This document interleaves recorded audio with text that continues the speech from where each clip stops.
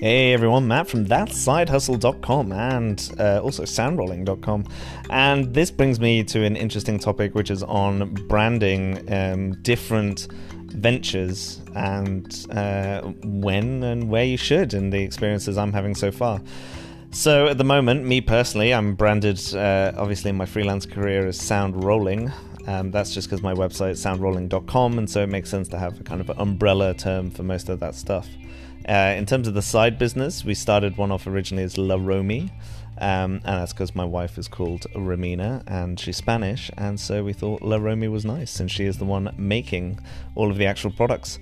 Then this brings us on to, so we had La Romy and we were selling basically scrub caps, which are used in like operating rooms and surgery, basically to cover people's head, but with funky fabric, so they can still show off their kind of personality. Then on the other kind of arm of it was baby accessories. So we had dribble bibs, tag blankets, that kind of thing. So the decision we made was to split those into two. So essentially we have La Romy for all the baby stuff, and then we have, and we called it Medicus scrub caps, which is Latin for surgeon or doctor, which makes sense, and I was really surprised it wasn't taken already. But again, when you look at most of the other surgical scrub cap websites, they are pretty 90s, let's say. Let's be nice. So yeah, and so what that brings with it is then a splitting of resources in terms of both image and work that you have to do to get into basically both markets. And with there being only two of us, it's then all about deciding how we best split resources, which is always the case when you're starting a new business. We're still about 7 months in at the moment from properly starting. Romina was doing them on the side beforehand, playing around for about a year. And we decided to take the plunge and properly try and make it work. And since then, we've probably invested about maybe £12,000, £15,000 in terms of machinery and getting deposits for locations and fabric.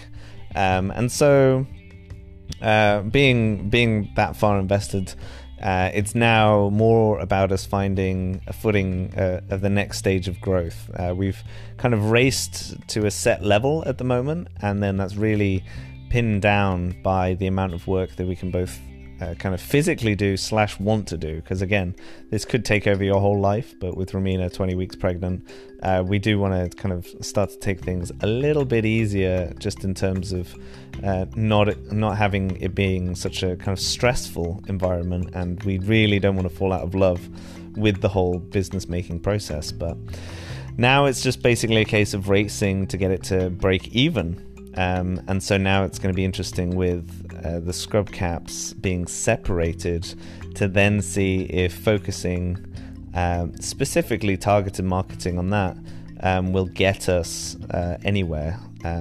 So now it means setting up a new blog, it means making more content, and the real kick of like generating as much content as possible has been really interesting. So we just need to do more of that. We literally came up with this idea last night. I managed to cleverly come up with a name, thankfully, called Medicus, again Latin for surgeon or doctor. And so medicusscrubcaps.com is where the new site is. We've taken a very similar branding approach in terms of the website and how it looks. Not necessarily the colors, but in terms of the structure of it. And so that would hopefully mean that anyone beforehand would be still very familiar with having an experience shopping with us. You don't want to completely change everything. So it's hopefully going well so far. So now again, the race to make it break even and pay the business, essentially pay for itself, not in terms of fabric, but in terms of just running costs. And before that was quite easy. When you're making a couple of £100 profit, that easily pays for electric and time when it's already in your house. But now we're paying about, not including VAT, because you get that back, we're paying about £850, and then we have to pay bills on top of that. So we're probably looking at about, because it's been freezing, we're probably looking at about probably £900, £950 per month, at least for the next couple of months while it's freezing cold.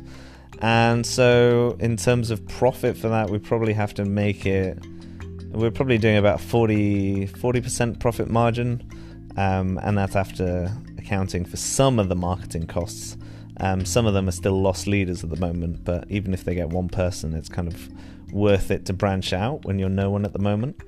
And yeah, now we just need more content to make more ads and essentially get more awareness and get more of a conversation going. The trick is then being able to make a kind of community feel around it.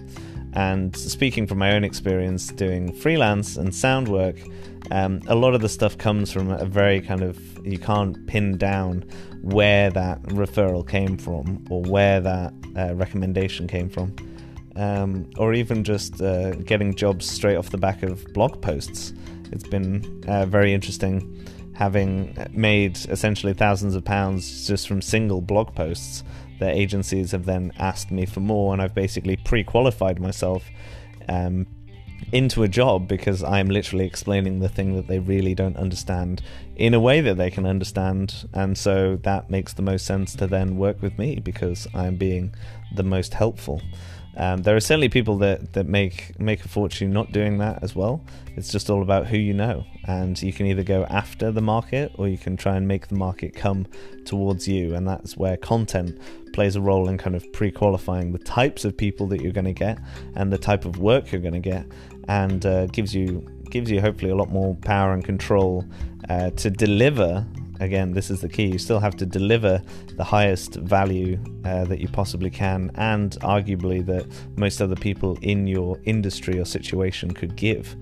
So that basically all leads to you then being able to charge more as long as you're delivering that high product and can back it up. What you don't want to happen is just end up with doing 500 projects with 500 people. Weirdly enough, you want to maybe aim for 500 projects but with 200 people, because some people will want to work with you again and again and again, whether they have the means to do that because of the types of content that they make, or just the fact that they like having you back and they've recommended you to different people. And being, to step back to freelancing, I can only physically make money when I am physically somewhere, and so physically then being at a place means that I can't be anywhere else, whereas a business is, we're going to set this up and it's going to be able to scale on top of what we as just a single individuals would be able to do. So we're not at that point quite yet. We do have still a part-time person working with us, but it's just interesting now with the separation in the branding, being able to kind of decipher what our strategy is going to be to make sure that we keep on top of both, to keep up interest and relevance, and also be able to make relevant content for the audience that the audience are going to like. So that is pretty much me in terms of the update for the end of January, start of Feb. So I guess until next time, I'll try and come up with more content for this as well. You can always get in touch with me at that_side_hustle on Instagram, or indeed reach out on my Sound Rolling one as well, at Sound Rolling, and I'll be happy to answer any questions or give a follow-up podcast. So until next time, I'll see you guys later.